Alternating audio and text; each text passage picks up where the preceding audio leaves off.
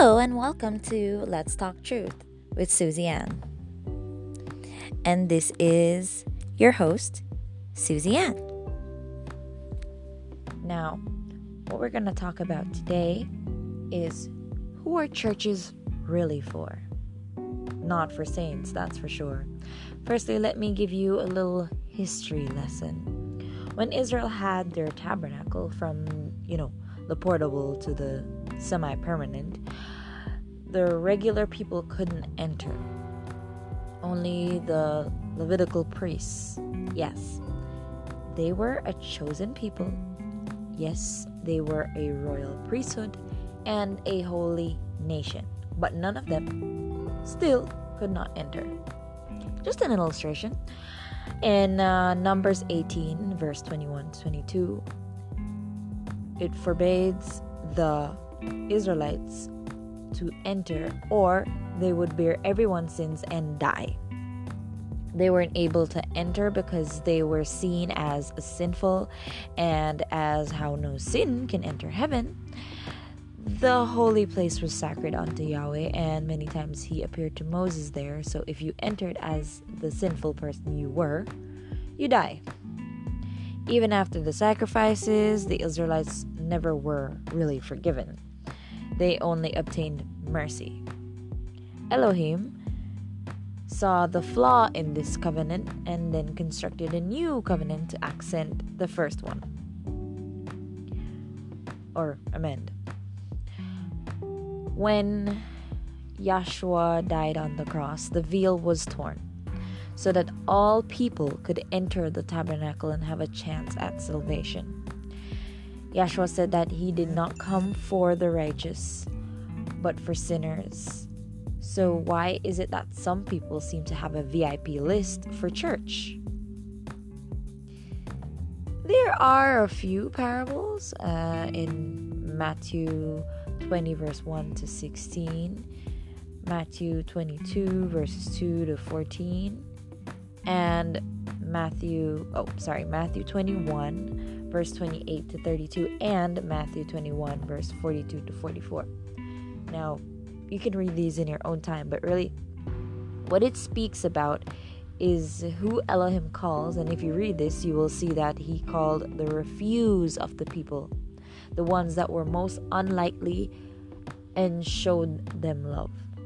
There was a significant reason as to why Yahshua was hated, and even in this modern day world, they would still hate him, because he would invite the terrorists, the homosexuals, the unjust criminal lawyers, the atheists, the homicidal, greedy doctors, and scientists, etc.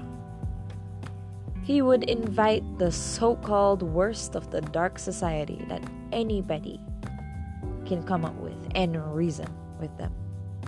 How many of us do that? I mean, how many of us invite these people in our churches and try to find out why they live the way they live? And try to show them the way to live? Or do we just assume something and run with that? Do we act as Elohim's vice president and determine who gets to enter heaven? When you look at a newborn baby, what do you see? Do you see this evil demon that cannot be saved? Only Yahshua decides who lives and who dies for eternity. Matthew 23 verse 13 talks about how the then leaders of the church forbidding people. And they're still doing it now. Now, I'm not saying to put yourself in danger. All I am saying is use the Holy Spirit to guide you into all truth. Some of us are walking around scared of people who don't even notice us. Yahweh did not give us the spirit of fear, but a spirit of love, power, and a sound mind, says 2 Timothy 1 verse 7 from the Restoration Study Bible. Our job is to recruit people for Yahshua. And in recruitment, you look for all kinds of people, because we're going to need them in return to recruit all kinds of people.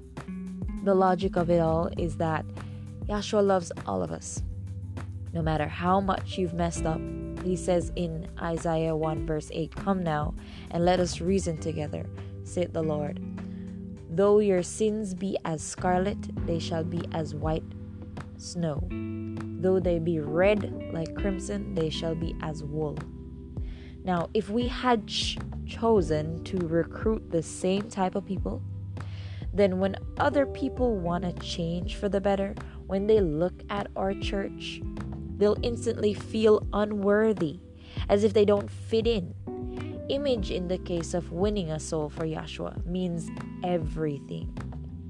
Some churches will take anyone, but in the wrong way, and for the wrong purposes. These churches compromise Yahweh's perfect laws to fit every kind of demographic. They also accept people to make up numbers, to fill collection plates. But that can't save anyone's soul. Churches are for the misfits, the diseased, the abnormal, the mental cases, the criminals, the unacceptable, the hateful, and the unloved. It's like the rehabilitation center for people who have been criminalized within themselves, but have been convicted by Yahshua. It works a little differently, though, from hospitals, centers, and prisons. You're not only put through a withdrawal process, you're not only healed, you are also put through a vigorous training process to prepare you to go out in the very impolite society. You're going to be under constant surveillance by Elohim and sometimes other convicts, so that whenever you need support, there's help available. You're on a lifetime probation period. You don't get to return to who you are except without dire consequences at your end. We are replaceable. None of us are a permanent fixture in Yahshua's church.